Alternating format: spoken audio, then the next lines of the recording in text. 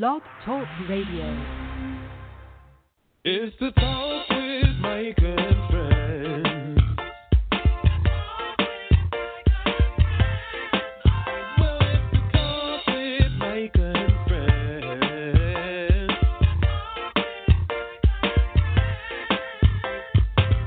Call all your friends, tell them gather around now. We're gonna have a real good time. The Talk with Micah and Friends. Hey everybody, yes, it's me, Micah, M-I-C-A-H, and I am back, but honestly don't know for how long, but I am back with another episode and another interview. For those that appreciate the platform and love the content that I provide when I provide it, if you have any show ideas, and I do mean any, please email me at thetalkwithmicah@gmail.com. That's, again, thetalkwithmicah@gmail.com. Or you may inbox me on Facebook, Micah Pierce, MICAHPIERCE. And no, you do not have to be my friend or do so, okay? Recently, I actually started a YouTube channel. Yes, child, I'm on YouTube, honey. You can search me on YouTube at Micah Pierce TV. So there, I intend to have some great content for you as well. It's more personal, but it's some great content.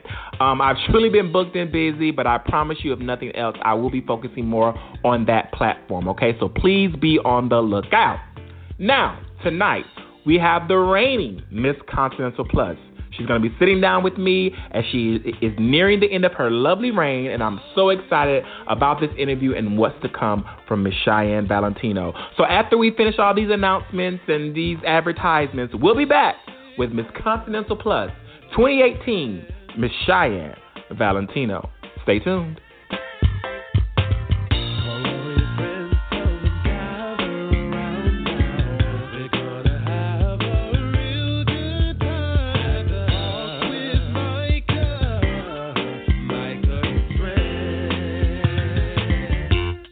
Preventing HIV and having safe and healthy relationships are an important part of sexual health.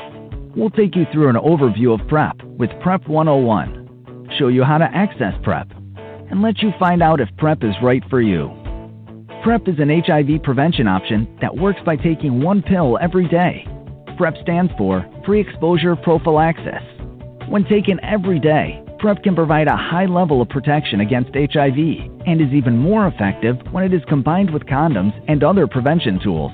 People who use PrEP should take the medicine every day and return to their healthcare provider every 3 months for follow-up and prescription refills. Now, let's take a look at the numbers. In several studies of PrEP, the risk of getting HIV infection was up to 92% lower for those who took the medicines consistently than for those who didn't take the pill. Some people in clinical studies of PrEP had early side effects such as upset stomach, loss of appetite, or mild headache, but these were all mild and usually went away in the first month. How do you start PrEP? Talk with your doctor or healthcare provider. If you and your provider agree that PrEP might help, get tested for HIV and other sexually transmitted diseases, and to see if your kidneys are working well. If PrEP is a good option for you, your provider will give you a prescription. PrEP is covered by most insurance programs. If you don't have insurance, your healthcare provider can direct you to medication assistance programs that may help pay for PrEP. You can also contact your local health department and HIV and AIDS service organizations for more information. Thinking about PrEP to prevent HIV? Here's what to do next.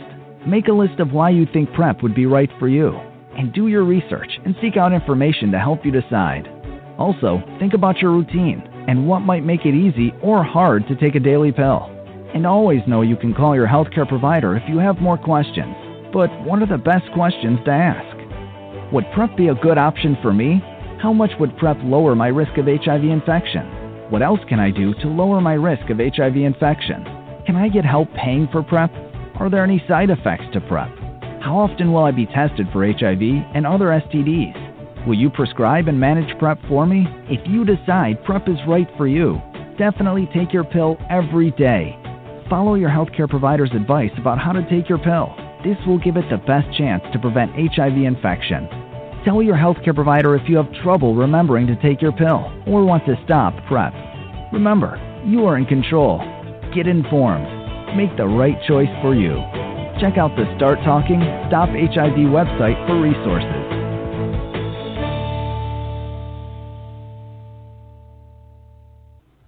SayItInACard.com is an online greeting card company that delivers right to your front door. Visit our website, www.SayItInACard.com. You can read the cards, order the cards, and we ship them directly to you.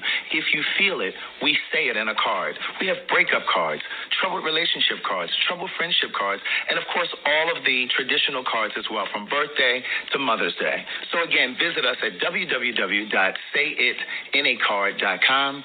Free shipping for a limited time. This is your reigning Miss Continental Plus, Chyenne Valentino, and you're listening to The Talk with Micah and Friends. Good evening to all, blown in from right here in the windy city of Chicago, Illinois. I am contestant number 11, proudly representing Miss Illinois Continental Plus, and my name is Chyenne Valentino. Have a heavenly evening. Thank you. Our second runner-up tonight is contestant number 5, Albion. Our first runner-up tonight is contestant number 9, Layla LaRue. Are you all saying the judges have done a wonderful job again?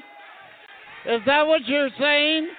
Let's give the judges a nice round of applause.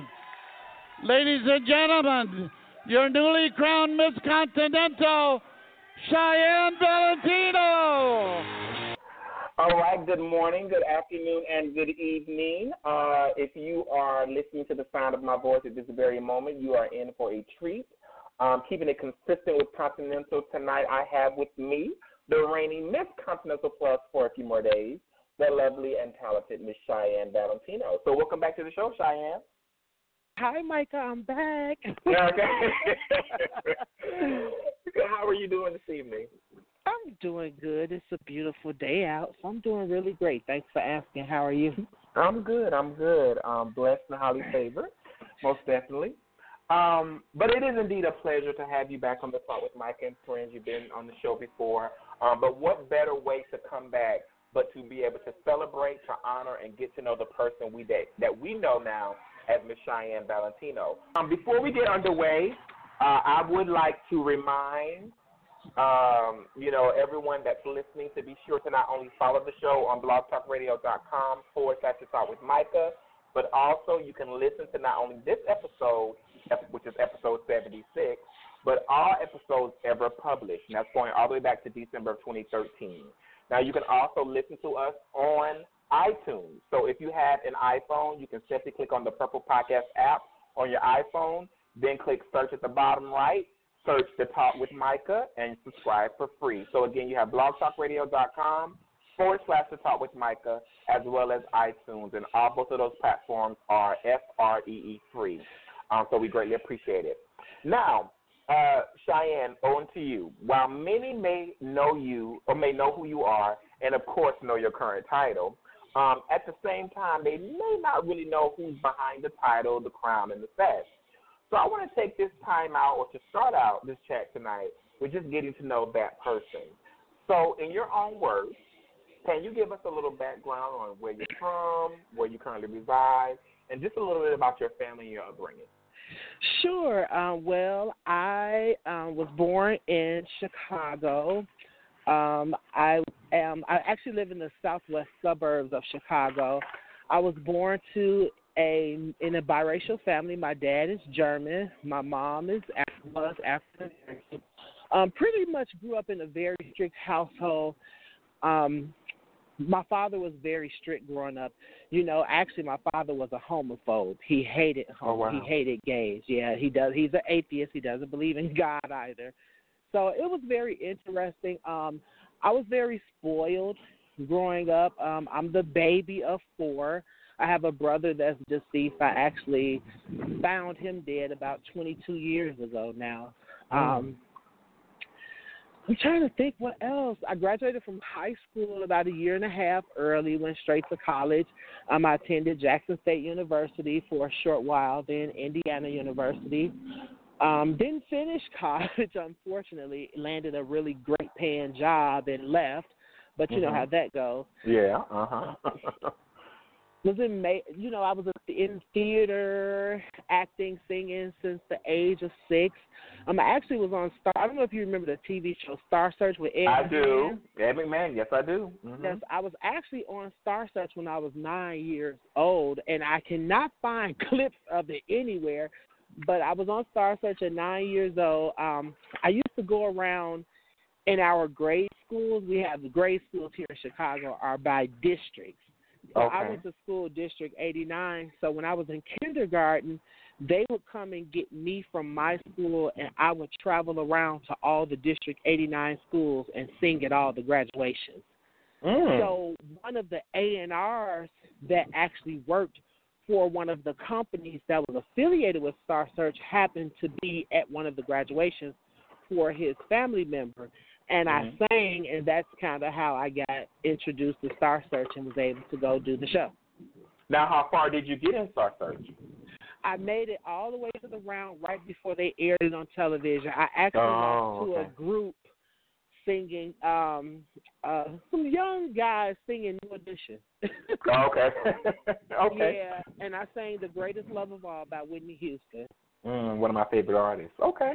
Yeah. So that's a little known fact that I didn't know about you as far as Star Search was concerned. I know about some other shows that we'll talk about in a second, but I never knew about Star Search. So you said your mother was African American, your father was German. So now is your father still alive? Yes, my father's still living. He lives in California. He's a retired neurologist. Very it's funny, the older he's gotten, he's becoming more subtle. And I think that's because he's older. He's realized that a lot of things that he did when I was growing up wasn't the best. He was a great father financially, but he wasn't the best father, I'll say, morally. Morally and emotionally, yeah. Exactly. He was one of those people that, because my father, he's pretty well off, so he's one of those people that felt that money solved all problems. And as we know, they don't. At all, honey. As we know, they don't. Some problems, but they don't solve them all. All the problems, right? Exactly. So how was your relationship with your father? Because I know that's very important too. I know it's important for me. So how is your relationship with him now? Now I haven't talked to my dad in maybe about 6 years. I remember I was working for a company, and I was just sitting there one day. I don't know what came over me. I was 24, I'll never forget. And I typed him a letter telling him that I was gay and so on and so forth. And about 2 weeks later, I got a letter back in the mail. And before I could open the letter, I saw this big red writing, like typed on it in red letters. And in big red letters, he told me I was going to hell. And he sent me a revised copy of his final will and testament. Where that did not have you in it. He wrote me out of the will and left everything to my 2 sisters. Yes. So it was that serious. And, his thing is he just always, these are his words, he just always felt that I would have children and go to the military and the service like he did. But like I explained to him, even if I wasn't gay, I wasn't going to the damn military. Right. So that didn't make a difference anyway. So we speak, but it's not the relationship that I had growing up as a kid. I was like daddy's little boy. Right. And I always, even for myself, like my dad, it's not like he's estranged. We don't have the best relationship as far as like, okay, we talk and we whatever, and I talk to him every now and again and stuff like that, but we don't have a relationship that I think everybody has in their mind what they would love for their relationship to be with their mother and their father, and sometimes it doesn't always pan out that way. And so I think that we all want to have that perfect or that good relationship with our parents. But I always say, especially as you get older, you have to come into a sense of self and realizing that just because you don't have that relationship or the relationship that you desire with your parents, you still have to press on. You still have to keep doing what you're doing, and your life can't stop because of them, because they're missing out, not you. Exactly. They're missing out. Exactly. So, and go ahead. No, go ahead. Go ahead. No, so but I thank God that my mother, my mother in the beginning, she would say little slick things. Even though she used the word fag, not to me, but she would say, "Look at that old sissy," or stuff like that. And I used to always think in my head, like, "Dang, she's saying all that," but I know she gotta know her child is gay. Right. I had never said it verbally, but honey, I've been playing in her high heel shoes since I was 6 years old. So I know I used to get my butt kicked for running around the house playing in heels. So I know she knew. But my mom, she was accepting to it when I finally opened up and told her. The first thing, her exact words was, "Well, how did you know? When did you find out?" And it just it became an open dialogue from there. Right. I believe as children growing up, we always gravitate toward a certain family member or members even outside of our mom and dad. So if you can remember, who was that person for you? Who was that person outside of your mom and dad as a child you gravitated more towards? Oh, my God. I had a couple cousins. I've always hung out with older people. I was in third, fourth grade. All my friends were in 6th and 7th grade, and my mother would say, "What could you possibly have in common with someone so young?" And they would always tell her, he's not the typical youngster. So, right. And with that being said, I would have to honestly say my Aunt Bobby on my dad's side. I have an aunt named Bobby, and when I was when I was 17, a lot of people might not know this. I actually competed for my first pageant when I was 17, which was a Black Universe prelim. Okay. And I told my auntie Bobby, that's who I gravitated to because I felt like we were really close, and I told her in secrecy that I was doing this pageant and, what it was, and that was my first time doing a pageant. I didn't know nothing about pageant. A couple of my friends had taught me how to write checks, and I was working stunts to do this pageant. I was 17 years old, so we all got a pass, honey. Right, and they taught me how to do this pageant. I'm on stage. I walk out on stage. It's my auntie, my two cousins, my other auntie, her husband. My auntie done told the whole family. Oh, wow. So here I am now, 17 years old, at the baton, doing a pageant. Now, mind you, my mom was the VP for the Department of Children and Family Services, so she had connections. I would never forget. She called the baton and said, do the authorities know that you have 17-year-olds in there performing at your establishment? Oh, wow. Your mom did that? Yes, she called down to Jen Flint. Yes, she did. Oh, wow. My mother didn't play any games. She didn't care who. She don't care who you are. Her thing was, you're allowing someone underage in your establishment. But what my mother didn't know, that was the life of the club and the scene back then. A lot of underage kids were getting killed. So it was a weird situation then, and that a lot of that is how the underlying conflict started with the whole baton thing from years ago. Okay. It's a backstory to everything. Of course. Okay, so your aunt Bobby was the person that you gravitated toward, and and if I'm understanding correctly, you kind of gravitated toward her because she's the one that you felt as though you could trust. I think because we always have that one auntie or uncle that we feel like we can tell stuff to versus telling it to our mom or our dad. We can tell it to that auntie or that uncle. Because a lot of them, it seems like everybody have an auntie or uncle who is a little bit more open-minded than the mom and the daddy, So, okay, Auntie Bobby. All right, now. It turned out for the worst, though, Micah, because it's crazy. So my mother was so pissed that my mother's thing was, I was 17, and to her, that's still a minor.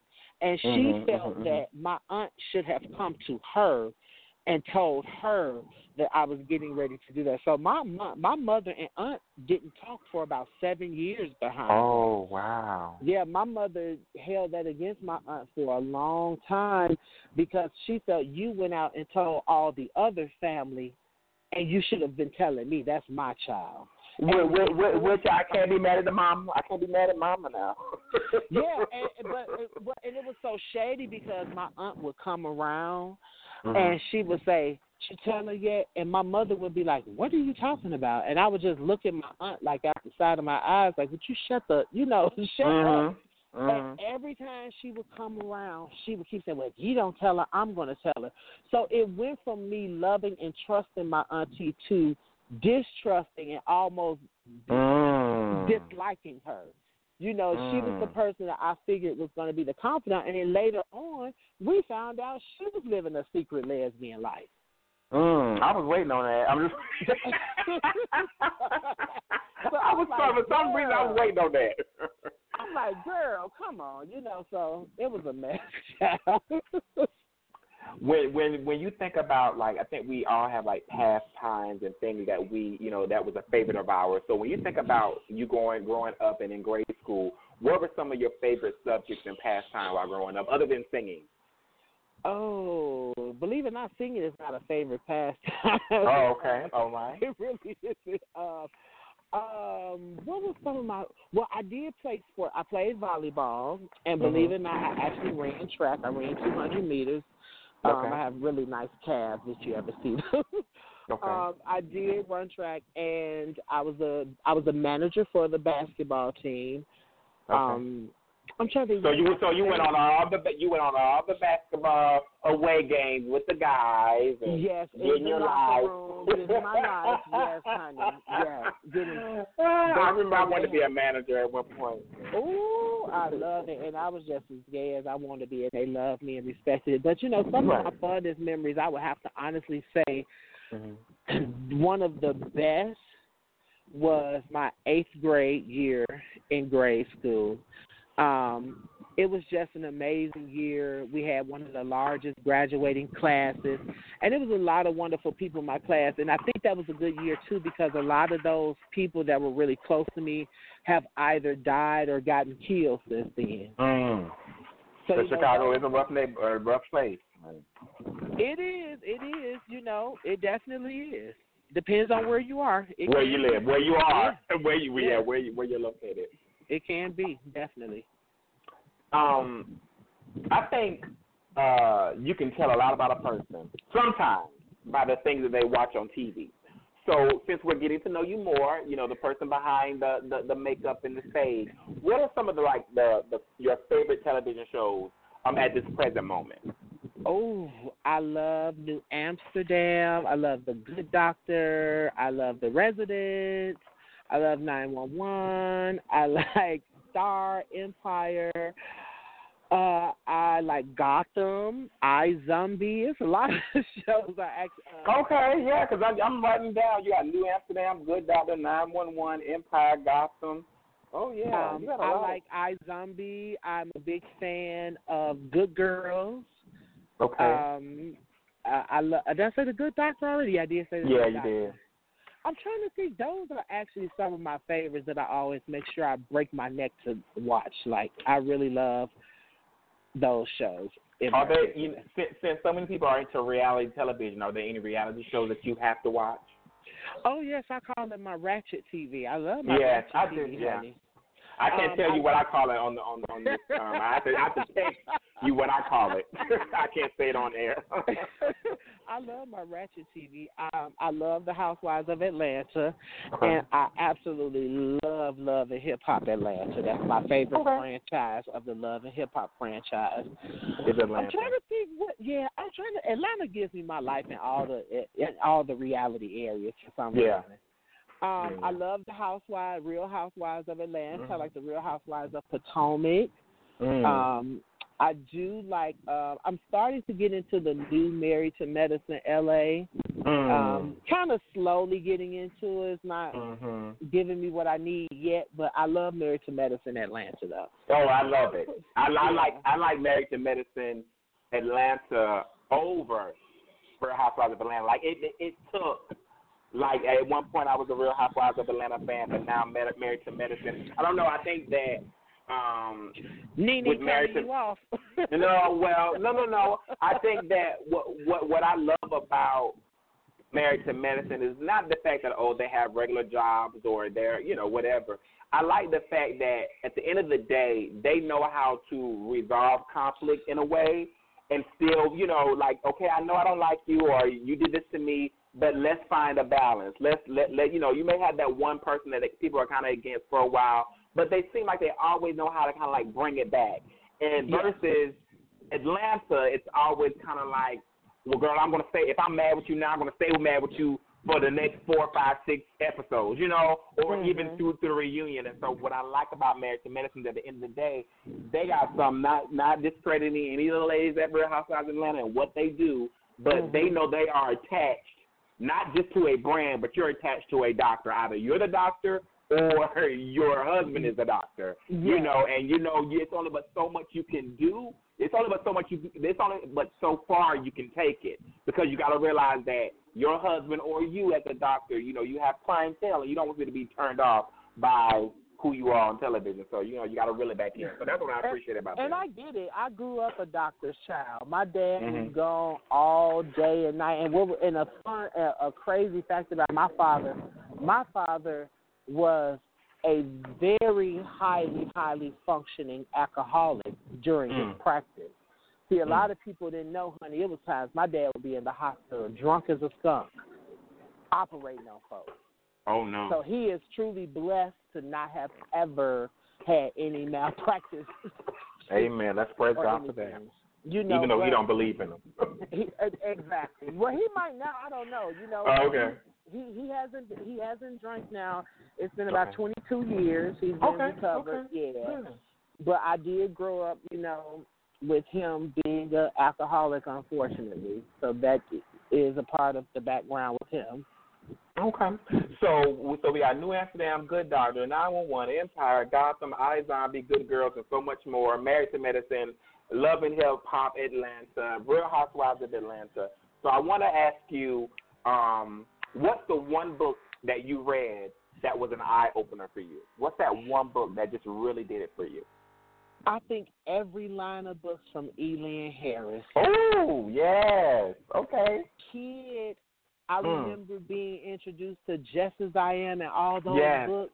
Yes. And it was an opportunity to read what actually had transpired before in my life. Being a gay black man, having the crush on your straight friend, you and your friend fooling around, and it was, and I couldn't believe that there was actually a book like this, and it was from a black author, and I was so sick when he passed away. Oh, me too. I was really sick because I was so excited for them to possibly take his books to film one day. And it still could happen, but, it just wasn't from him while he was here. So, a lot of Elian Harris books were, like, opening and really pivotal for me in my lifestyle, coming into this lifestyle as a young black man.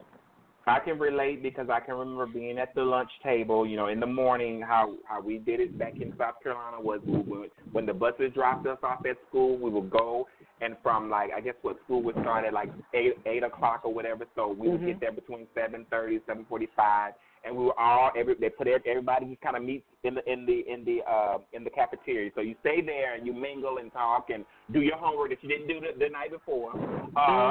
You would do it until it's time for the bell to ring or whatever. And I can remember the very first book, my 11th grade year, which was my 11th grade year was 98, 99. So I remember Invisible Life was the very first Elian Harris book I read. Was that the first one to the that's the first one. And Just As I Am was next, right? Right. Just As I Am, and then it was like a Love of My Own, and and this was just all of that stuff. And so I get it. I connect just how you connected with it. Like it was for me. That book was what solidified and gave the confirmation. Like, you are this. I know you dating a girl, but this is who you are. Because I don't want to get too explicit, but, I felt something when reading those certain scenes. And oh, yeah, this is me. This is what I am. It made you, some of the parts of the book made you get hot. Yeah. You sat there and thought to yourself, like, damn. Right. I mean, it was, it was, I'm with you on that one. It was Yeah. one of those books that was like, whoa, this is perfect for me right here. Yeah. So it's interesting. It's interesting how that was, that book was an eye opener for you. And you know, I even tried to ask myself that question, like, well, what would my book be? And I never would have thought Elon Harris, but for me, it probably was. Now that I'm thinking about it, you know, Elon Harris probably was the eye opener, and then of course over the years, you know, I read other books. But yeah, so that's interesting. I like that we have that in common. So if you wrote talking about trade and everything. Yeah, everything. And then I don't know if you remember B-Boy Blues. Yeah. Yeah, so I actually, it's so crazy how, you know, life happens, but I read B-Boy Blues in high school, and then in 2014, my ex boyfriend at the time, you know, was living in Philadelphia, and they were putting on a play, and well, not putting on a play, they were supporting or sponsoring B-Boy Blues, the play, and it was the author and all of them, you know, like it was the actual author. I think his name was James something. Oh, I can't think of his name right now, but so when you would look at the little playbill or whatever that they had, I'm in the back. The Talk with Micah and Friends is in the back of the playbill as a sponsor as well. I thought, like, wow. Yeah, I was like, wow. Like, I read this book when I was in high school, and who would have known, you know, years later, here I am supporting this place. So yeah, it's just funny how life happens. So let me ask you this. If you wrote a book about your life, what would the title be? Misconception. We'll talk about that in just a second. Misconceptions. I love that. Because you can go really, really far with that. You know what I'm saying? You can really. I mean, it's really about your life, because if people have so many misconceptions about you, and I'll ask you that question in a second, but if people have so many misconceptions about you, you're able to really just kind of like tell your life, and then people will just read it and like, everything that I thought about or everything I figured is really not. You know, because you can't judge a book by its cover. You can't judge a book by what other people have told you. You have to experience it yourself. I like to experience people, you know, for who they are. I don't care what they've done and this and the other. Let me experience them and let me see how they made me feel. You know, so I can have my own, you know, thing about that. Okay. Exactly, and that's something we don't do enough of in our LGBTQ I agree. community. I see it so often. We are so quick to go off of what we hear about somebody and what this person said. And it's like, girl, you don't even know this person really, you know. But that's a whole nother topic. We'll get into that later. Right. What would you say are some of your favorite musical influences? Oh, Whitney Houston, Jennifer Holiday, really Whitney Houston. Growing up, all I sang was Whitney Houston. You know, all the auditions I've ever done, Whitney Houston was very influential in my music career. But my favorite artist, believe it or not, is Rachelle Ferrell. Okay, I love her. That's probably my favorite artist, Rachelle Ferrell. I have a few songs that I like from her. And I really didn't, not once I didn't really get into her, but I really kind of didn't get into her until probably like my early 20s. But, you know, like I Can't Explain and Prayer Dance is one that I love. I mean, that's the one that most people probably won't really remember, but Prayer Dance is one. Waiting is one that I'm still waiting on Giselle Barbie Royale to perform for me. But I'm hoping you hear that. But Waiting and With Open Arms and Nothing Has Ever Felt Like This. Like, and phenomenal artist. Not necessarily her songs either. It's just, it was just the way she sings. That voice is no joke. When I say her voice is truly an instrument from God, it is. Her voice is truly an instrument. It is. Yeah, I agree. So let's talk about your voice while we're talking about voices. When did you know you had a voice, and how did you go about cultivating the voice to what we hear today? Well, like I said, I first started singing when I was about 5 or 6. My mom, my my mother's side of the family actually sings also. Okay. So I kind of got it naturally, just a God-given gift, inherited. I was 6 and I sang. I had funny story. We had a talent show in my school, my old grade school, and this was my first time ever singing in front of someone, in front of a big audience to that magnitude. And I my address was 806 South 17th Avenue, and the school address was 805 South 17th Avenue. So we were literally directly across the street I lived directly across the street from the school. And I will never forget, I was waiting in the gym room for time for me to go on. And this is the first time I ever experienced this. I BM'd on myself. Okay. And I had to run home and clean up. And I would never forget, my mother was like, "Boy, did you boo-boo on yourself?" I said, "Yes." And she was like, "Oh, Lord, you're so nervous." I was so nervous. I used to wash her on myself. Oh, God. But by the grace of God, I lived directly across the street from the school. Because baby had you not. I cleaned up. I came back in time, but I ended up winning the talent show, though. How you doing? What did you sing? Do you remember? The greatest love of all. Oh, the greatest love of all. Okay. The greatest love of all. And from that moment, that's when I said, well, damn, I always knew I could sing, but I was like, oh, I could really do this. And that's when it all took off from them taking me from my school, traveling to all the other schools to sing. It started out from that talent show, and then from there, when the guys saw me at the schools, it went to Star Search. So it was a blessing in every level of it. So I remember a conversation. I think we had the conversation during Angel City. We were all out eating or whatever, and we I believe we talked about American Idol when you were on American Idol. You were on American Idol. Don't tell me, was it the year that Carrie Underwood? Yes. Okay. So tell me about that. Tell me about quickly, or tell us quickly, like what made you want to audition for that? How was that audition process, and what did you learn from competing or auditioning for American Idol? What really prompted me to want to do American Idol was the year when Fantasia, Jennifer Hudson, and Latoya Love all were on the show.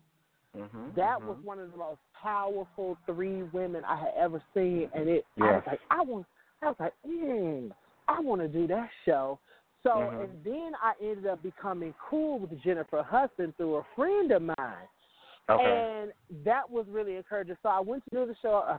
My friend Jared and I, we drove to St. Louis to do the audition. And on TV, we see the auditions there in front of Paula, Simon, and Randy. Right. And it was. So in my mind, that's what I thought was going to happen. But got there, it was a totally different process. You had to audition for the audition. You had to audition for the audition, for the next audition, for the next audition. So it was literally forced. We went on a Sunday. I auditioned Sunday. Monday, I had a break on Tuesday, and I did the final audition on Wednesday.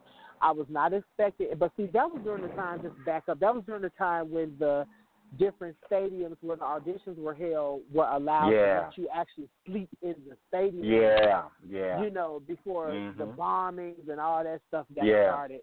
And so you were allowed to sleep in there, so it was a little more economically feasible for people. But after that, you had to start paying for hotel rooms multiple nights. So it was a lot. The process was, I always tell people, it was definitely an emotional roller coaster. It was, and I say that because you would have people who were just phenomenal gifted singers that weren't making it. They would just let them go. Yeah.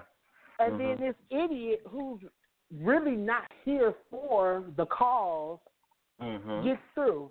So, you know, and I learned a lot also.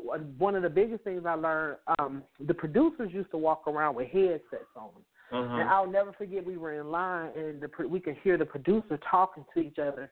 And he said, go through the line, find white girls between the age of 16 and 18, 5, 6, blonde with blue eyes. Mm-hmm. So what I learned from that entire process of going to Hollywood and everything, the entertainment industry is 75% image. That's right. And 25% talent. Mm-hmm. They don't care how talented you are. It's about the look and what you can sell, sex sells. Mm-hmm. Mm-hmm. So it's really not about the talent. So that was one of the biggest lessons I learned in reality TV, that, honey, it's about that image. It's about that image, and one thing, you know, having me having worked in reality as well. I mean, just when you were talking about the producers can manipulate. You know, they can make it seem however they want things to go. Things can go. They can get in. You know, especially when it comes to reality TV, as far as like the Housewives and Marriage and Medicine and all that kind of stuff. All they have to do is get into a certain person's ear. Okay, Chyenne, you know, say whatever they need to say to get you to be against somebody, for them, or whatever. And just like you were saying, you know, with them walking around talking about, let's look for this particular type of person. And while, yes, you know, image, you know, is great and all that, I know for me, I'm sure for you and for a lot of people that really, truly love music, we don't care what the person looks like. We love to hear what the person sounds like and how they make us feel, you know. Not about, because you can get somebody, and we're seeing it now. You know, a lot of the pop singers that were out in the 90s and, you know, the early 2000s, you know, who just had this look but can't sing. They can't sing a lick. You know, a lot of auto tuning, and it's just not. And that was just not fair. And that was the disappointing part. You know, I did American Idol 04, 05, 06, and 07. I did it 4 years in a row, and I made it to Hollywood twice. I made it to Hollywood in 04 and then again in 06. And it was a good experience. I met a lot of people, but I will honestly say the part that I missed the most was the relationships and the people that you met there that you'll never see again. That you'll never see again, yeah. That was the most. I think that was one of the hardest things, because you really became close with people. But I do still keep up with a lot of my old American Idol people, though. I do. Yeah, because I remember I think you were live one day in the kitchen making something. I can't remember what it was. And one of your American Idol, you know, friends was on the line. You said, "Oh yeah, we did American Idol together. We did American Idol, something like that." I remember that. Yeah. She actually made it. Micheline actually made it. I made it to group rounds during Hollywood. Okay. Micheline actually made it to the show. She and another. I don't know if you remember a young lady that was on the show back when I was on there, named Aloha Mishaw. Yeah. Yeah, she made it to the show. She was a part of my group, so we all used to rehearse with Carrie Underwood. She was our rehearsal partner. And Miss Carrie used to come in. She was just a little quiet little southern little thing, didn't really dress like, just wore jeans and T-shirts. Right. But we knew something was up because they always was interviewing Carrie. Because she had that look. They was so, and then she has talent. So it was like, oh my God, we finally got one that looks a certain way and can sing. Yes, they would go to, and they would pick and choose different people that were going through the audition process to go to their, like, to the places they live and do personal interviews. And Carrie Underwood was one of the ones that always got the cameras to go to her house. So we always knew it was something special. There was something Underwood. Yeah. So my last question in regards to American Idol, have you watched the new season? Hell no. I'm so over those singing reality shows, child.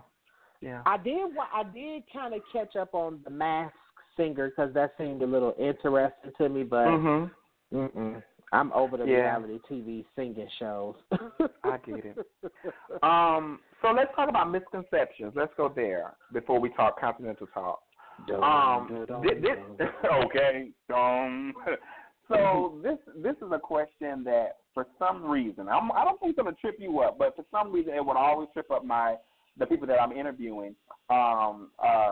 So I hope it doesn't trip you up. I don't think it will, but just like we're getting to know who you are behind the stage and behind the makeup and all of that, people may perceive you, and me included as a person, to be totally the opposite of what they think we are, So the question is, what is the biggest misconception of Chyenne Valentino? You think? What do you think is the biggest misconception of Chyenne?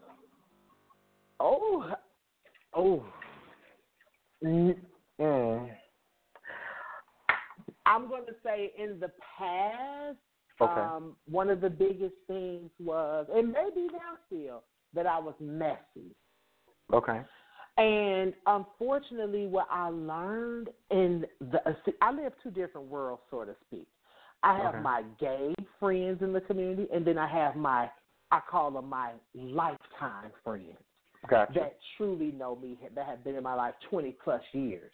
Mm-hmm. And what I have learned is in our gay community, when you're too honest, people take that as being messy. Mm-hmm. If you're straightforward and honest. And I've never been a liar. My mother always preached the truth will set you free. You might hurt some people's feelings. Your feelings might get hurt, vice versa. But at the end of the day, people respect you more for being honest. Now, I will be honest. Sometimes I think some things are better left unsaid and done, and I do have that issue sometimes where I just, say things and I think about it later like, damn, bitch, you should have not said that. But, hey, it's life, and you do it and you move on.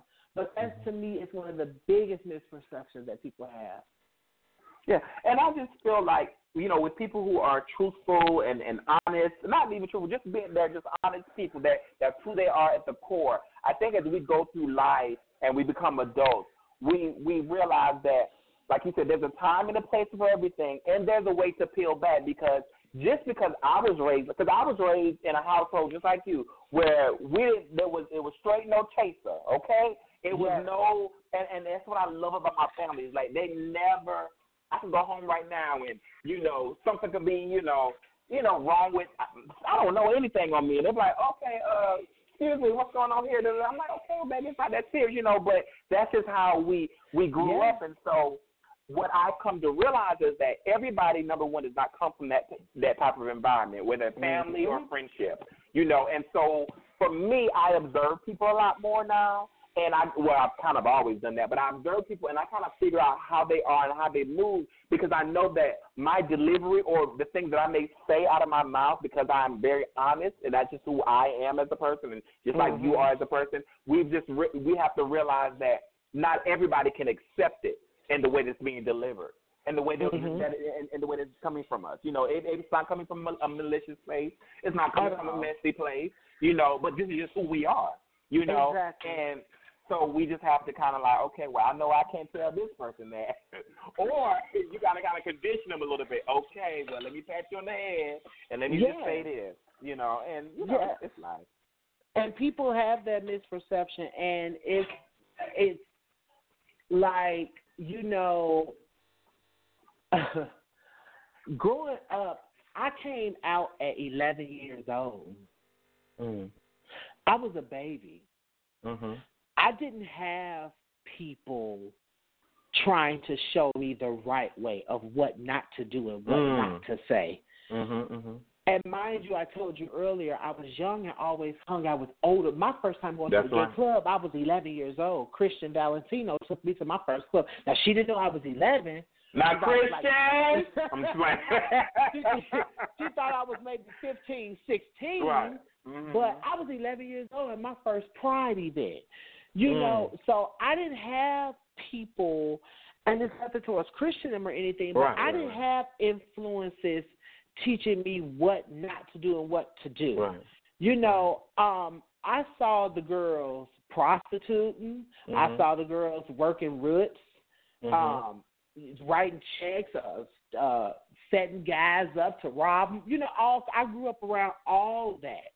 It was life for them at that moment. It was life for them at that moment. So you have to think, I'm an 11-year-old who's living a strict life at home, who's sneaking out, living this secret life in the streets. It was really like mixing oil and water. Because I was living two lives, but then I had to merge back into one and find a midpoint in the middle somewhere. Somewhere, right. So it was, and a lot of times when you're young, growing up, I've always been outspoken. Like we were saying, that's the type of families we grew up in. Very straight, no chaser. So I've always been outspoken. So to be outspoken and opinionated and young and gay. It's a whole lot mixed up. Oh, honey, it was just, baby, they called me Miss Craig, honey. They couldn't deal with Miss Craig. Miss Craig didn't care who you were. Miss Craig's going to tell you how Miss Craig felt. I didn't care if you were a diva in the industry back then, because back then, guess what? I didn't know shit about divas in the industry like that. So to me, I'm looking at you. You just some bitch talking shit to me that I can read. You know, who is that? Girl, you don't talk. That's so-and-so, so-and-so. Oh, well, I don't know her like that. But I know she's not going to talk to me like that. And a lot of times when you're young and you're that and you as feisty or something like that, oh, they can't take that. And you're looked at as, oh, she's messy or she's this or that. It's like, no, bitch, I'm no different than any of you all are. It's just that I don't sugarcoat it, and you all do.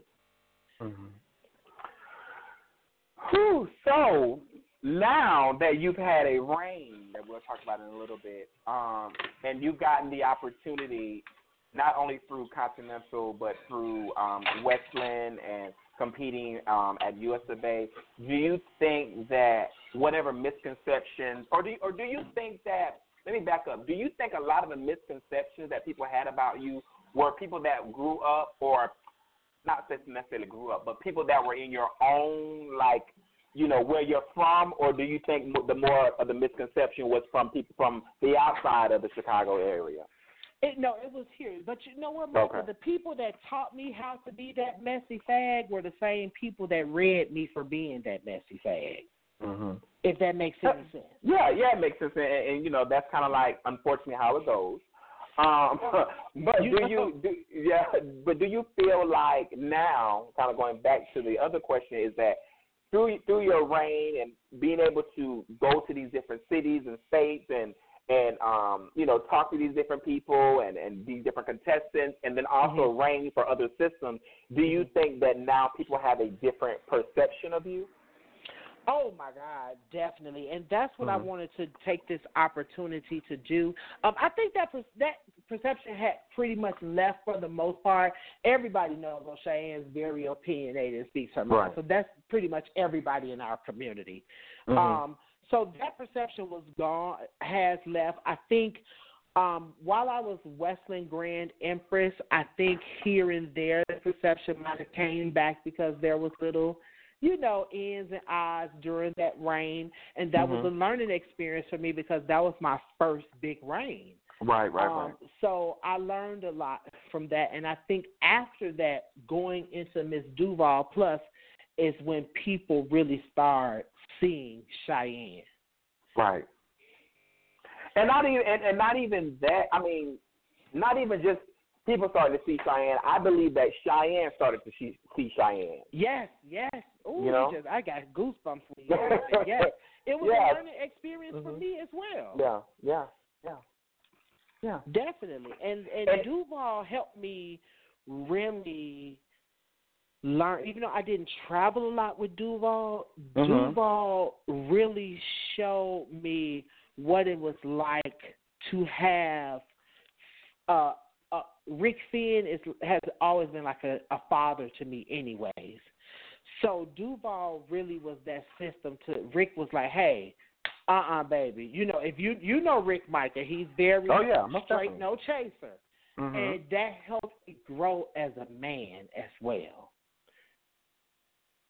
Yes. I am a firm believer in a lot of things, and one thing is in relation to this particular community, or not even community, this industry, the female impersonation male lead, is that you always have to be open. You can't go in this industry wanting to just be the same person. Oh, I am who I am. I'm not changing.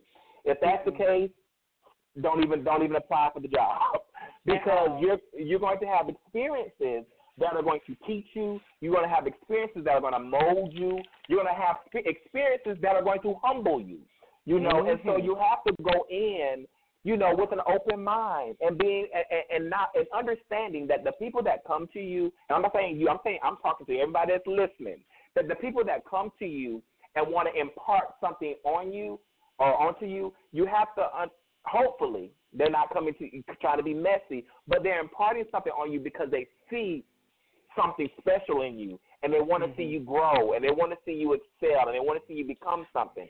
But if you have this closed mind and you walk in saying, oh, I am this, I am that, nobody can tell me anything, I got all the garments, I got all the talent, you know, then you're never going to essentially grow, and then people will be turned off. So my advice, and I want to get your advice too, but my advice to people is that when you're coming into this industry, be open-minded, be ready to absorb as much as you can, but also be wise and smart and intelligent, knowing that everything that you absorb, you can't take. You know, you got to be able to learn how to decipher what's for you, what works for you, and what's not going to work for you, but at the same time be willing to grow. Yeah, you and you have to decipher who's good for you as well. Yeah.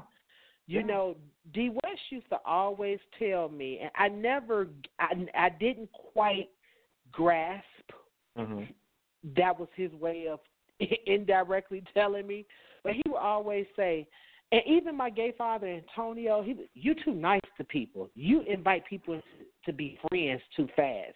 D. West used to always say, baby, stop calling these bitches and bastards, you call them brothers and sisters, baby, they throwing you under the bus.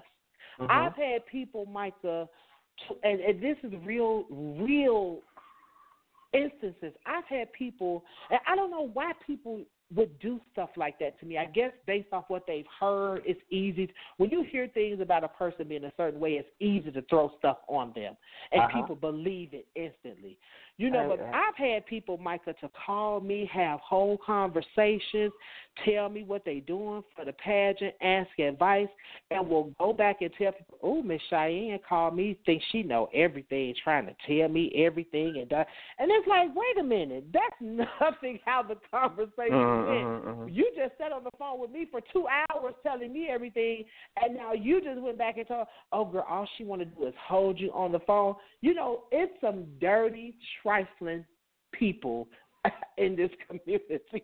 And that is the case, but it goes back to, you know, as you're getting older and you're understanding that there's certain people that are put on this earth. I mean, people are going through their things, their own experiences themselves, and some people get out of that rut.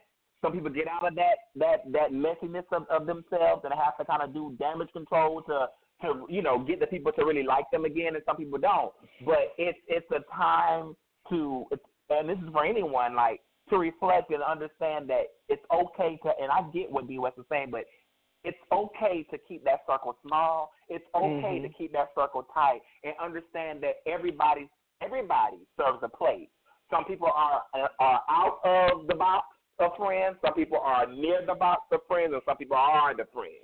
And once you get that close circle, you stick with them and you ride with them, because at the end of the day, you know, whether good, bad, ugly, or indifferent, you know that they're going to be the people that you can turn to, and they're not going to turn against you and speak ill will of you and this, that, and the other. So that's very important. But I think that those are the trials and errors of – that's a trial and error of not only this industry, but us as LGBTQIA plus people, you know, is that, you know – we have the same trials and tribulations as a straight man and a straight woman. You know, sometimes it's a little harder because we have a lot of people in our community that have a lot of big personalities and this, that, and the other. But it's just a way of being able to figure out. And sometimes it's okay. Like I tell my children, it's okay to sit back and observe everybody and figure out, you know, what's for you and what's against you and who you want to be bothered with and who you don't. And be honest in that, and it's okay. You know, you don't have to please everybody. The person that you should be pleasing first is yourself.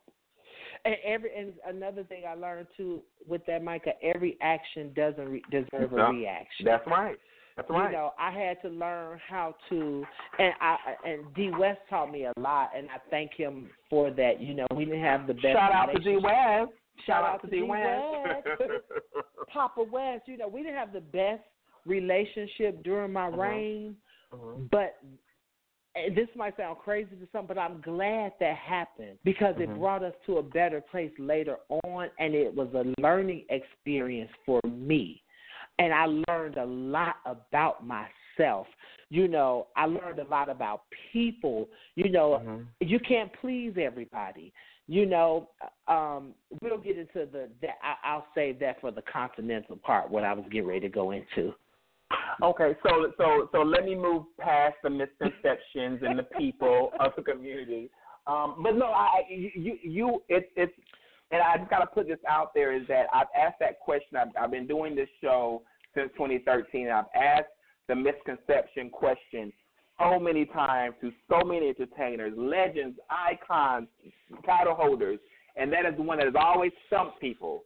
But what I appreciate from you, Chyenne, is the fact that you know what the misconception is, you know, and you know what the misconception is, and you know I think that not talking down to any of my former or title holders or former people that I've interviewed, but I think it's okay to be truly honest on what you feel, because it's what you feel. I mean, what you feel the misconception is about you or whatever, and then just saying, hey, you know, this is what people think about me, but at the end of the day, this is not who I am. This is who I am. And if you get the opportunity and chance to be around me and talk to me, you'll realize that. But, again, it's all in your action. You know, it's all get to know me, you know, especially if you're open to getting to know people. Now, everybody can't be your friend, as we know, you know, as we talk about, but at least, you know, you get to have that conversation. So let's talk about the art form. Your first show was at the Baton, your first pageant was at the Baton. Yes. But your first show, was that the first time you ever stepped on stage, or you stepped on stage before the Universe prelim? No, that was as far as drag goes, child, that was my first time ever stepping on stage. I was 17 years old. I didn't know nothing about wearing body pads. I didn't know. All I was doing was writing bad checks to buy all these expensive rhinestones and fabric and stuff, and getting stuff made, honey, and didn't know what the hell I was doing. So was that Chicago Universe? That was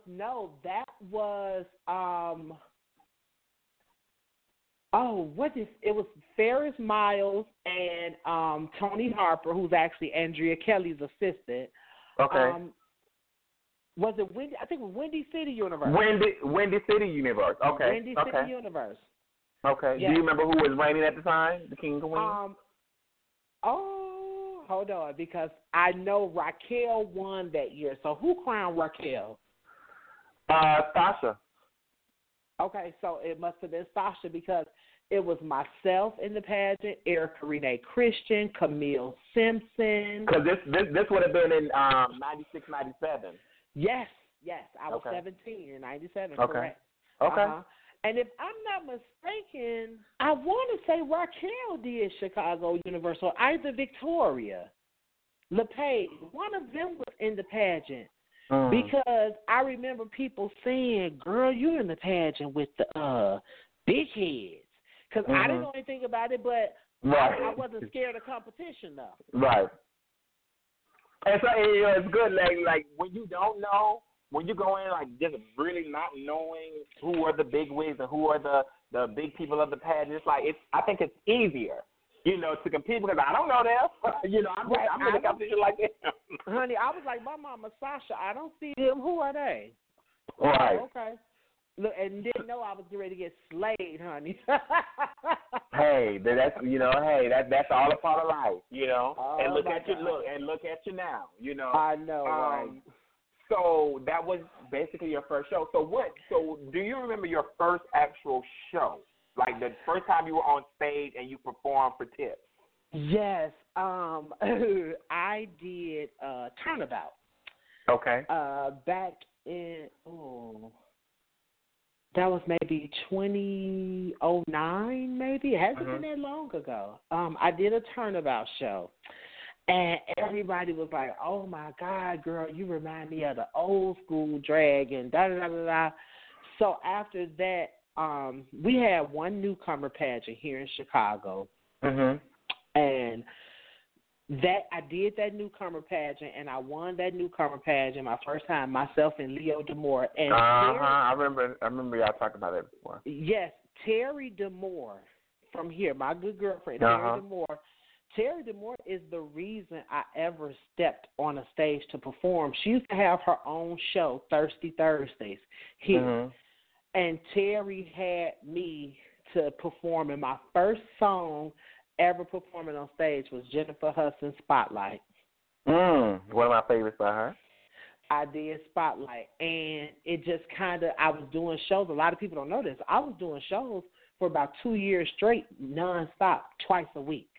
Oh, wow. And I did that because Antonio King, my dad, he told me, I always wanted to compete for pageants, but he told me, before you compete for a pageant, do shows for at least a year to get yourself comfortable with the stage and people. And that was the best advice I had ever gotten before competing for a pageant. And that is the growing up as a young adult in Atlanta. That was a thing. Like I can remember being in an interview for.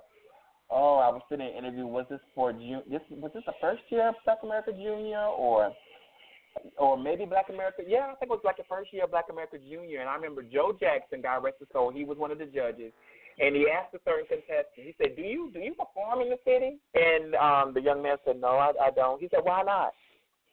Because it was his first time doing the pageant, period. And Joe said, "Well, why not?" He was like, "Well, I don't." He was like, "You have no excuse." He said, "It's very important for you to go out and do shows and get acclimated to the stage, get comfortable with the stage, and like Antonio told you, and the people, and for me, I was kind of like, well, maybe, there are certain people that I feel that are strictly pageant people, and there are certain people that are entertainers, and there are certain people that can do both, very well.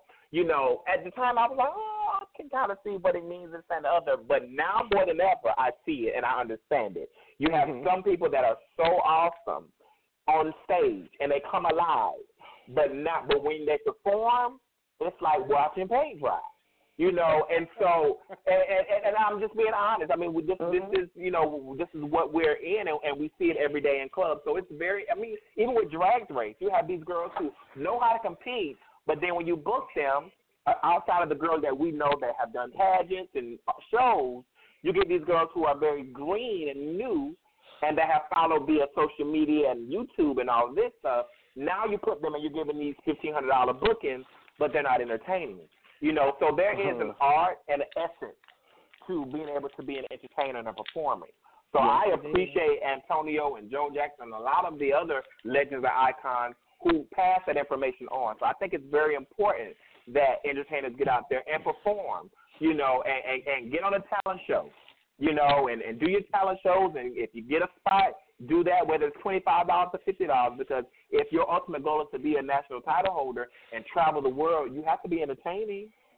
You do. It was it was so much fun because, it really taught, and I guess in a sense, doing that was my form of newcomer pageantry. Totally get because it. We didn't have them here. So we had to go straight to the big leagues. And doing those shows every week, what it did, it taught me that if something breaks, if an earring falls off on stage, don't frantic. Honey, catch the earring and keep it moving. It's those little small things that doing shows teaches you what to deal with and how to deal with if mishaps happen. So, like I said, it was the best advice ever. And by the time I came to Continental Plus, honey, you couldn't tell me nothing. Because I had always told Christian and all of them when I was younger, I used to always say, my first time going to Continental, I was 16. And when I first saw the pageant, that was the year Paris, Paris was crowned, I said to myself, and I told Christian, I said, I'm going to win that pageant the first time I do it. And they used to look at me like, child. Right. And I was like, okay, bitch, watch. I'm going to win that pageant the first time I do it. And mind you, I knew nothing about a Continental Plus. Right. until I went to Martin Elliott's house to get a dress done, and I saw this dress hanging up. And I was like, whose dress is that? That's pretty. He's like, oh, that's Victoria LePage, Miss Continental Plus. And I was like, they got a fat girl pageant to the Continental pageant? And I got so excited, like, oh, bitch, I can go to the fat girls now. Where I Right. And that's how I learned about Continental Plus. Just happened to be at a designer's house and saw a dress he was doing for Victoria's opening, actually. Wow. So what about your stage name? Like, you know, a lot of times, a lot of entertainers, they go through a lot of rough drafts. You know, they have, like, they start out with this and that, then it's this and that. They got this name, last name, and then finally they come out with the final product. So did you go through a lot of rough draft names, or is Chyenne Valentino the first and only name? I did not. My first drag name was Charisma Lorraine. Oh, come on, Charisma. Charisma Lorraine. Okay. Well, a lot of people don't know this also. Deshaun Black is that's my actual real life god brother outside of the gay community. We grew up together as children, so that's my real god brother. Deshaun Black, who lives in Atlanta. That's my real god brother. Yeah. Okay, wow. Yeah, we grew up as kids, families, all that. So Deshaun and I both used the name Lorraine when we both did our first pageant together. He did Windy City Mr. Universe, and I did Windy City Universe. And we used Lorraine, and I met Tasha Long. She was working here after 96. She got hired here at the Baton. And I met Tasha Long, and we got to talking. And Tasha Long is actually the first person who adopted me as their gay child. Oh, wow. But I never used the long name because Tasha none of her kids used her name. Yeah, she was never into that. She's never been into that. But I was the one child. We just had this discussion the other day on video chat. I was the one child that was going to carry her name at one time, but Tasha ended up moving back out of town from Chicago, and that bond that we started creating, it separated once she moved. Right. So that's kind of how it separated, but we still were very close. So that's actually my first gay mother. And my next question, believe it or not, was the I call them the parentals, but in this industry, you know, a lot of people come up with mothers and fathers of the industry, and they mold them and bring them up, rear them up, and all this kind of stuff. So we know that Sasha Valentino was your mother. Outside of your first mother that we just figured out was Tasha Long, but Sasha Valentino, how did that come about? Funny thing, I always lived for Sasha, and Sasha and I were just really close friends that hung out, and Sasha loved the bunnies, the little bunny boys. Right, the Butch Queens. Yeah, so I hung out with all the sickening Butch Queens back then.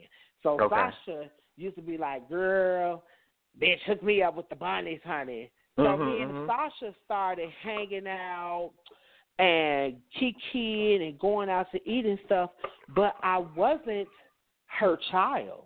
I was her good friend. Okay. The first person to actually ask me to be a Valentino was Sasha's sister, Stephanie Valentino, who is my original Valentino mother, actually. Okay. She was my auntie then. And Sasha and I got really, really close. And one day we were eating at Sasha's house watching Continental pageants. And Sasha called me child of mine. That she always called me child of mine. And Stephanie was like, bitch, that's my child. And Sasha said, bitch, we share families in this industry, honey. So she's mine, bitch. My child. And you know how that was very Sasha. Right. And we just all fell out laughing. And from that point, I became Sasha's child. But the truth is, and I'm just transparent like this, I always wanted her to be my mother. I never, I kind of, I don't want to say used Stephanie, because that's not what I did, because she asked me. But I knew that was my doorway of getting the name. Oh, yeah. Yeah. And then getting even closer to Sasha. Sasha just snatched me up herself. And Right. we just got so close to the point where she became my soul mother for the most part. Yeah. Yeah, I'm not gonna go into my long spiel of Sasha Valentino and all that, but I'll say that, we share the same birthday. We're 10 years apart from each other. She's 71, I'm 81. That was your girl, I already okay, know. That's my girl, and I can remember in 2002, baby, in Atlanta. It was. I want to say what month was it? It was August 2002, and we were at the Wynn Mart. It's so crazy because the apartment. I'm tell you how crazy this world is, how life is. But it was called the Wynn Mart at the time. We was in this apartment complex. Me and my ex at the time, and we had a Kroger that sat right in front of Kroger, which is a grocery store, right in front of the complex. And so I would walk, every couple of days I would go to the Kroger, get, how you go pick up little stuff. So I would always see her. And she, she had these like little freckles on her face, right? Yeah. And I would always see she had a little ponytail in or whatever. And I'm like, I used to always say, why is this woman always with this little punk? And this is what I used to, you got to remember, it's 2002. So this is how I was talking. That's the way we talk, right? Yeah, I was like, why is she always with this little punk? Why is this girl, with this little, punk all the time? I'm gonna tell you who the person is, and I love him to death. and maybe if he hears this, he gonna fall out. But I was like, why? And so they stayed, or this I think when Sasha would come into town, she would stay with him, and during that time, also Sasha would be on the Monday night show, a few times out of the month. Mm-hmm. So she would come to Atlanta and do the show, and I remember her. When I figured it out was when I went to the show, and she was doing one of the songs off of Brandy's Full Moon album, and she had the entire costume and this and the other. And I looked at her, and I said, "Hold on, wait a minute, she looks familiar." And so the little. I'm calling her a punk right now, but he's not. We know that. But the little gay boy, was right there handing her the dollar, and she was, and then she gave all her money to him, right? You know how the girls do. So they handed I said, hold up. This is the same boy. Okay, so the person who used to always walk with Sasha Valentino was DJ. Corey Mon. Yeah, Derek. Derek. So Derek was always the little punk, and I can't say why. So it all came together. And I remember my first year at Continental, 2005. Marlon is the person who introduced me to, well, not necessarily introduced me to Continental, but he was the first one to bring me to Continental live and in person. And I remember we was at the oh my God, the Hilton Garden Inn on Grand Street in Chicago. Yeah. That was the host hotel. Yeah. Mm-hmm. And the year that she did Mary J. Blige, and she ended up getting first runner up to Dominique, is the same year I was actually in her hotel, and I was in awe that I was now like 4 years later, 4 or 5, about 4 years later, I'm sitting in this woman's hotel, and she's just talking about, preliminary night and stuff. I'm just like, oh my God, I am here with Sasha. It's just so crazy. And then to figure out, in her passing that we shared the same birthday. And I'm like, maybe that's why I was just so into her. I don't know. But she was one that real. She was real, man. Oh yes. And like you said, the bunnies. I remember going that same weekend, going into was it called the circus? Yes. Going in there and she shocked me because she was there dancing and baby, she had the boy was bent over and she was. I was like, oh my God. But I have to say, and we'll move forward because we have about 25 more minutes. But I just have to say, and I want you to say your piece too. But Sasha Valentino is solely, truly missed. But I see it in you, and I saw it the night that Sasha won Miss Continental. Mm-hmm. Yeah. And I felt like that was just like it was a win. You know what I'm saying? Like between your win and Sasha's win was a win for Sasha. It really was. Yeah. I felt the same way, Micah. Sasha is one of the girls. She didn't have to win Continental. She's going to always be our Continental. Right. That's right. She's always when you think of Continental, the first person you think about is Sasha, and she's not even a former. So she's always going to be Continental. You know, Sasha, it's funny you said that because when Sasha won, it was so spooky. It was almost, I got chills watching it because I was like, oh my God, that looked like, she looked, Sasha's spirit come down on her. Yes. I'm glad I wasn't the only one thinking like that. Everything. The running on the stage, everything. It was so, and I know, and I've had this talk with Sasha. You know, I know it's happened often that people compare them a lot. But it was such a beautiful moment, and to think that how odd it was that I got to share this year with her, and it was honestly like being with Sasha. You know, honestly, Sasha and I clashed in the beginning. That's just honest. You know, some people know that, some people don't. Because Sasha and I both have strong personalities. But when I tell you it wasn't like a bad clashing, but it was families getting to know one another more, being amongst one another more. And when I tell you now, Sasha and I are like thick as thieves. That's my ace boom. I love her dearly. She has changed so much, and I'm just so proud of her growth. And I'm just so happy that people are now giving her a chance to see her growth as well. Oh, most definitely. I'm so proud of her, and I love her. So I want to get emotional. I'm gonna miss her so much. Yes. Okay, so let's go forward and look. As I say in church, higher in the program. When we talk about Continental, we talked about when you were first introduced to the pageant. You took us through that moment. You took us through the first Continental pageant you attended as a minor. You know, we went through that, and then we talk about, or we should talk about, because I want you to really. This part is really for those contestants. So, tell us the first year you competed for Continental. Tell us about that experience. What did you learn from competing? What year was that? And then what was your placement? And what did you learn through that year? My first year competing was 2010. Roxy, I was first runner-up to Roxy Andrews. Miss Angel City Continental now. What did I learn? And this is not to sound cocky, but I learned that I could win that pageant. Okay. That's what I learned. I said, I can win this. Now, the question is, will I be allowed to? Okay. But I knew deep inside that I could win it. And that's what I learned that year. Seriously, that's what I learned that year. Because, like I said, I had been going and educating myself since I was 16. And, you know, being under Sasha 24/7, that's all she lived and breathed. Her cat name was Continental.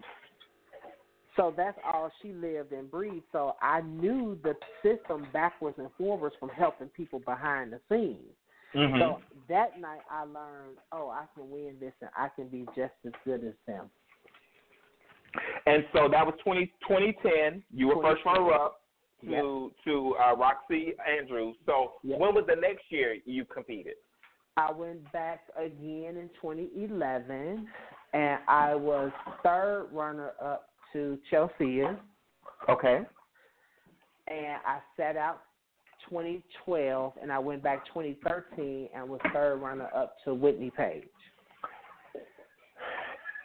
And that was the year, because I had been going to Continental since 2005, but I never, I was like, look, you know, I can only go to this pageant like once a year. I can't go to a plus two, you know. And so I finally decided I'm going to go to plus. And I went to plus 2013, and I can remember, I think that I was so if you're looking at the stage at the Park West, I was on the right side prelim night. I was on the left side final night. But I remember we didn't know each other at the time, but I remember we were sitting at the same long table by the runway. I don't know if it was your promoters there or whatever, but I remember that. But I remember looking at, because you sung that year, right? Did you sing? I did. Well, first night I did. Yeah, I actually sang the same talent first night every year. I competed in one talent. Okay. Yeah, and I thought so. I remember that was that 2013 was the year I became addicted. And I was like, these plus girls, and I'm sorry, small girls, I'm sorry who hears this, but I just felt like, oh my God, like they really put on a show. Like, not that the girls are more, during that time, the girls for me, the girls were the beauty and the the clothes and the swimsuit and the gown and the big girls. It was just like they were so electrifying, like, and they were so confident, in their size, and then they had talent too. And then that's when I became, addicted and to Continental Plus, as far as a spectator. And then I think like the next year, the year after that, the year after that I started judging Continental, and then 2015 I think I started judging the Plus. So this last year in 2018, I know you had gone to US. Did you go to USA twice? I did. I went 2 years in a row. I set out from Continental Plus 4 years after Whitney Page year. What made you want to sit out and go and try USMA? If I could be really candid, as I will be, I was over it. I lost faith and respect in the system for a moment. I started second guessing myself. I went through a point where I just sold everything. I was like, I'm done with this pageant shit. I'm over it. They're never going to crown me. He doesn't like me or this or that. And I said, I'm going to try something different because I didn't want to become the plus-size Sasha. Because Sasha, you can't put all your eggs in one basket. And it's so many other systems out there. And I had already done Westland and Duval and Heavenly. So I said, let me go do USV Large because that's another. There's 3 systems I've always wanted to do of the big systems. That's USV Large. Well, actually, it wasn't USV Large. It was regular USV I really wanted to do. Continental Plus and Gay America. And I ended up going to Continental Plus. And it was a great experience, but I got to the point where I was over it. And I wanted to go do some other things. And when I went and did USA Large, I had such a wonderful experience there. And I didn't win the last time I went. And I don't know, something just said, go back. And I talked to Skip. Skip and I have always been very close for many years. I talked to Skip. And after talking to him, I had a sense of relief that now they're ready for me. And I went back and I sat out 4 years and I came back and I won my 4th try. I was looking at parts of the pageant from last year and going, and of course I was there, I tell people all the time, I was there, but I was there working, so you're not, as a judge, you're one way. For me, I'm one way, and I'm into what I'm here to do, what I'm called to do. But then when you're at a pageant, you're a spectator, you look at things a different way, this, that, and the other.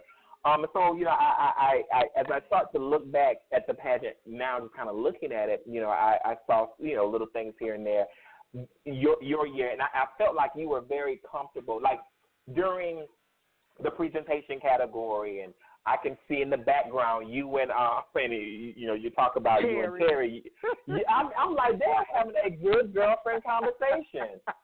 Chyenne is sitting here. I say, it seems like Chyenne is saying, "Girl, is my lash off? Do you see it?"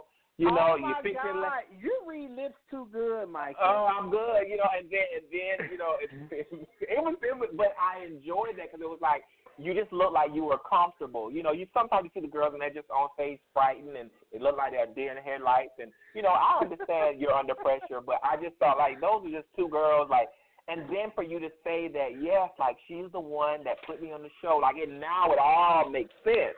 That you're a girl. Yeah, you're literally. We get ready together and everything. Yes. And so I saw that, and so I always ask this question, like, okay, so when you're there in the top 5, you've answered your question, it's 5 of you, 1 of you with Miss Continental Plus. What were you thinking after, and I played it in the beginning where they said Albion is second, who is returning, and then Layla LaRue, who is also returning. So good luck to both of those ladies and everybody. But what were you thinking? Because I know you look to your left and you look to your right. You saw the girls on each side of you. So what were you thinking in that moment? Well, when they called, okay, I'm just gonna run it through to you. When they called out Albion second, I said, "All right, come on, bitch, that's sickening." In my head, I'm rooting for my girls in my head. So I said, "Come on, Albion." So I'm like, "Oh shit." Now, the first run-up spot, I said, well, girl, they probably get ready to get me first, and this going to be it for me. But I gave it, I did my best. But, child, if they get me first, bitch, I'm not coming back. This is it for me. I'm done, and I'm just going to get ready for U.S. of A. Large again. All this is running through my head. So then they say your first run-up, and if you notice, if you look at the video, I'm sitting there staring. This is what's going through my head. And when they say your first run up, I close my eyes because at that point I'm like, oh, shit. So when he said Layla LaRue, I kind of paused. If you look, it's a pause in me clapping because I'm like, damn, Layla LaRue got first. So then I looked to my left and I looked to my right. And if you notice, I kind of started, I was like, oh, shit, bitch, I think I won. I just knew because I watched the pageant backstage while the people were getting ready. I'm sizing up the competition. So in my head, I'm like, okay, that's her. I remember what she did, and I'm thinking back to what I said. Oh shit, I think I done won this pageant. So if you look at me, I'm up there mumbling something to I'm saying to myself, oh shit. Oh, I think I done won. Oh my God! And I didn't want to be one of those contestants who get excited and don't get their name called. Don't get called. Stupid. Yeah. That's all I kept thinking. Like, this, do not. Hold it together. Hold it together. Yes, that's why I kept rocking because I was trying my best. I was like, oh, but I think I won. And when they called my name, I was like. It didn't hit me right away. And it hit me once I snatched away from Ecstasy's hand. It was like, oh my God, I won for real. You see people have those moments at the pageant when we're out in the audience looking at it. And sometimes you might say to yourself, oh, girl, she just doing too much or she just being extra. You really don't know how you're going to react until you have that moment. Yeah. That was a real moment. That was a night. I've judged many pageants. I've judged Continental for this is my 5th year, and I've enjoyed it. Continue to enjoy it, and I love it and all that. But I can say that your year was a year that has not. I mean, I don't want to say it's never. Well, it just was. It was. Jim complimented the judges like twice, 2 or 3 times before he even announced. He was like, oh my God. He was like, the judges, I guess they got it right. The people, whatever. And so this is before he's even announcing the winner. I'm like, okay. They're like, give it up for the judges. I'm like, okay, yeah, give it up for us. And at this point, it's only like me and Skip everybody else is on stage. So it's like only me and Skip are sitting down. I think maybe Kevin. And so then, they announced it and this, that, and the other. And it's something that was so touching and so, I don't want to say warm or whatever, but people were coming up to me as I'm sitting down, still watching your crowning moment. Thank you so very much.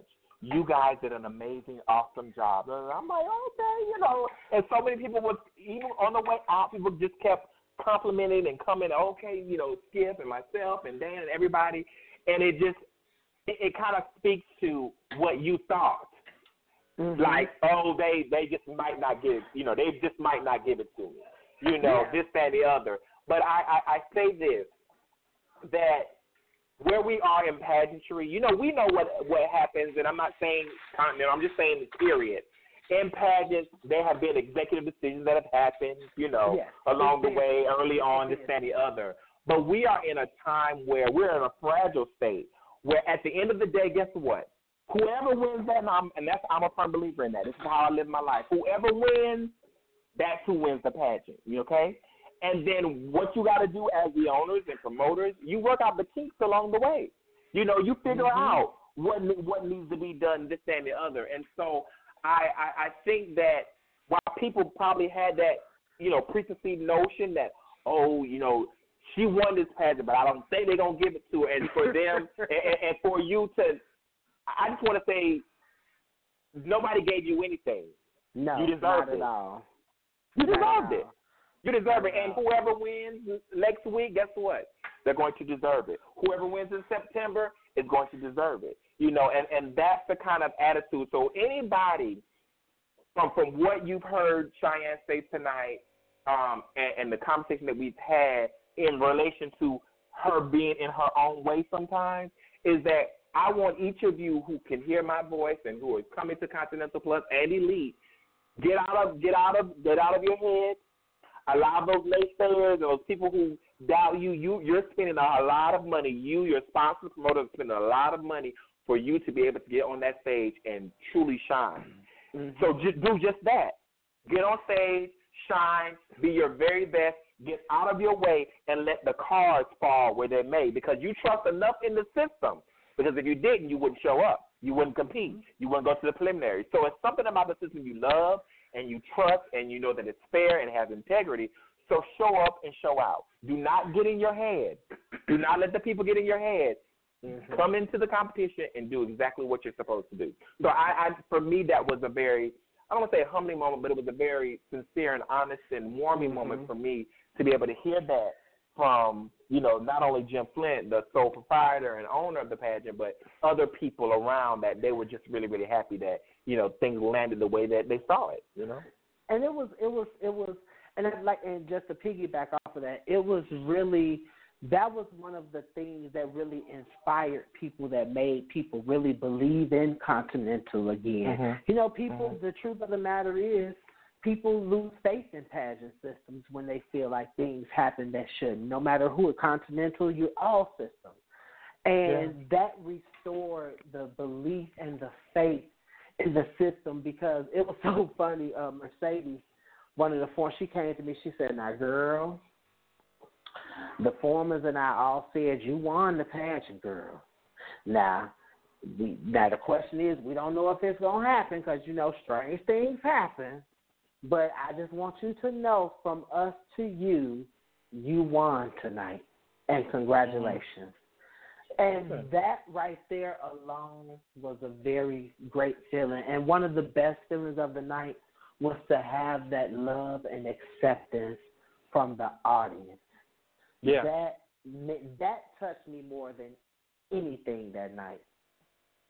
To hear the people genuinely, everybody, you know, happy and hollering, and it just, that was like, wow. It was like, I felt like the show, they like me. They really like me. And as I say, as a judge, you know, is that, you know, oh, what do you like? What do you want? We don't know what we like until we see it. And that's just it. And that's how I train my girls. They don't like, well, what's the formula? I say it ain't a formula. It's a you just have to be you know what the category is. You be the very best in that, and we roll with it. You know, and that's all that you can do. You know, and so I think, you know, I'm gonna go to a few other questions because we have like 10 minutes left, but because I've enjoyed the conversation most definitely. You know, we can talk to the cows come home. But I always say this to competitors, no matter what system you're going to, because if it wasn't for pageants and club bars and local clubs, you know, we wouldn't have our entertainers. People wouldn't have work. I wouldn't be able to be traveling as much as I do and traveling nationally and internationally. So I love it. Is that at the end of the day, you know, research, when they say research, and I'm not saying research performers and who won in what year, who got first and who was in the top 5 and what they did for talent. Research and understand where you're going. Understand the scoring system. Do not be afraid to ask the judges or the owners, what are they looking for each category, this, that, and the other. What are the judges judging me on, this, that, and the other. Trust me, it helps you. it helps you prepare for the score sheet, not for the audience. We definitely want you to give excitement and entertainment value to the audience, most definitely. But at the end of the day, you're still being graded or scored against a score sheet. So, I implore and challenge all of you who go out to these competitions, understand where you're going, what they're looking for, the scoring system, what ways, some systems, everything is playing even. Everything's even, 1 through 20 in all categories, 1 through 10, 1 through 15. Then you have some that are up and down, so always know where you're going. So let me ask you these last few questions, Chyenne. Okay. What is it that you love about being Miss Continental Plus? The opportunity to help people and to reach out to I have always been one of those people that love to help people, and that's another misconception. People will always take that as you trying to be involved or wanting to be nosy. No, I just like helping people. I'm a know-it-all like we all are, and I do know a lot, but I don't know everything. But I love assisting people, and that's been one of the greatest things this year, being able to really work hand in hand with the promoters, helping them adjust prize packages, helping them with flights. And, it's been so much I've done behind the scenes that I don't even talk about or mention, from, helping paying girls flights coming here for the national whose promoters might have fell through. It's a lot. That was one of the biggest things that I've really enjoyed, just being able to be there for those girls and the promoters. Still in a void, because you are a queen, and while, yes, we love the promos and we love the performances, at the end of the day, you are to be of service to your community. You are to be of service to your customers. Your customers are your representatives from these various preliminaries. And so you are the best way that you can be a great representative and excel in being that is being able to be there for your representatives, being there for your girls. And trust me, that is appreciated. It has been, everybody has praised you, and I'm going to praise you at the same time. We thank you for that, because that is what I believe true queens and kings and representatives should be. It's not just about the crown. It's about the crown and etching your name in life and in history. But always think about, what will be my legacy? For me reigning as Miss Continental Plus or Miss Continental or Mr. USA or whatever pageant, what will be my legacy? How will people remember me? What will people say about me from my reign? Think about that. And that is what's going to help you be the very best at, being that excellent representative, because you want to have a good legacy or a great legacy. You don't want to have a bad one. And always stay true to you. Always stay true to who you are. I've heard the chatter, oh, she's too comfortable going to registration. Well, we don't care about that at this point. We're going to move forward. You are Miss Continental Plus. Yes, and that's the point I'm making. Be true to you, because at the end of the day, you got it. It's yours, and they can never take that away from you. So do it like the song says, do it your way. That's right. What is it that you hope your successor will love and enjoy about their reign once they're, crowned and going through the motions? What is it that you hope for them? I really hope that they take the opportunity to reach out to the people and really get to know and become a liaison to the contestants, because I've learned that these girls really a lot of times just need somebody to call and talk to and vent to. They just need you to be a listening ear, and I really hope that people open themselves up, their minds and their hearts and souls, to just be more open and get to know people and allow people into their lives to get to know them and really enjoy it. And, of course, the traveling. Yeah. Because no one, if anyone knows what they're going through, it's the reigning queen. And especially if the reigning queen has had a couple runs at the pageant. So they know exactly what you're going through, and so that's very important. So that's why representatives, contestants, they lean on the reigning queen as someone that's visible and there, because they know you feel my pain. You know what I'm going through, and I'm sure you've gone through the same thing, if not worse. And so if they can lean on you, the queen, to be there of any type of assistance, if it's just being a listening ear, I feel that is important. And my other question is, what is it, because we got 4 minutes, what is it that you will miss about being Miss Continental Plus? Oh my God. Everything, Micah. The traveling, the working with the promoters, talking to the contestants, recruiting contestants, recruiting promoters. That was the fun part, bringing all those new promoters in. I really love that. I'm going to miss that because I had some really cool marketing techniques that brought on a lot of new people to the system. And I'm going to miss that. You know, I really enjoy getting to know the promoters. Okay. Really, really enjoy working with the promoters, and I'm going to miss that, definitely. We're gonna play a quick name game. I'm gonna say a name, and you're gonna say the first thing that comes to mind. Oh Lord. Okay. Okay. Are you ready? Speed round. Okay. First name: Jim Flint. Honest. Ginger Grant. Mean.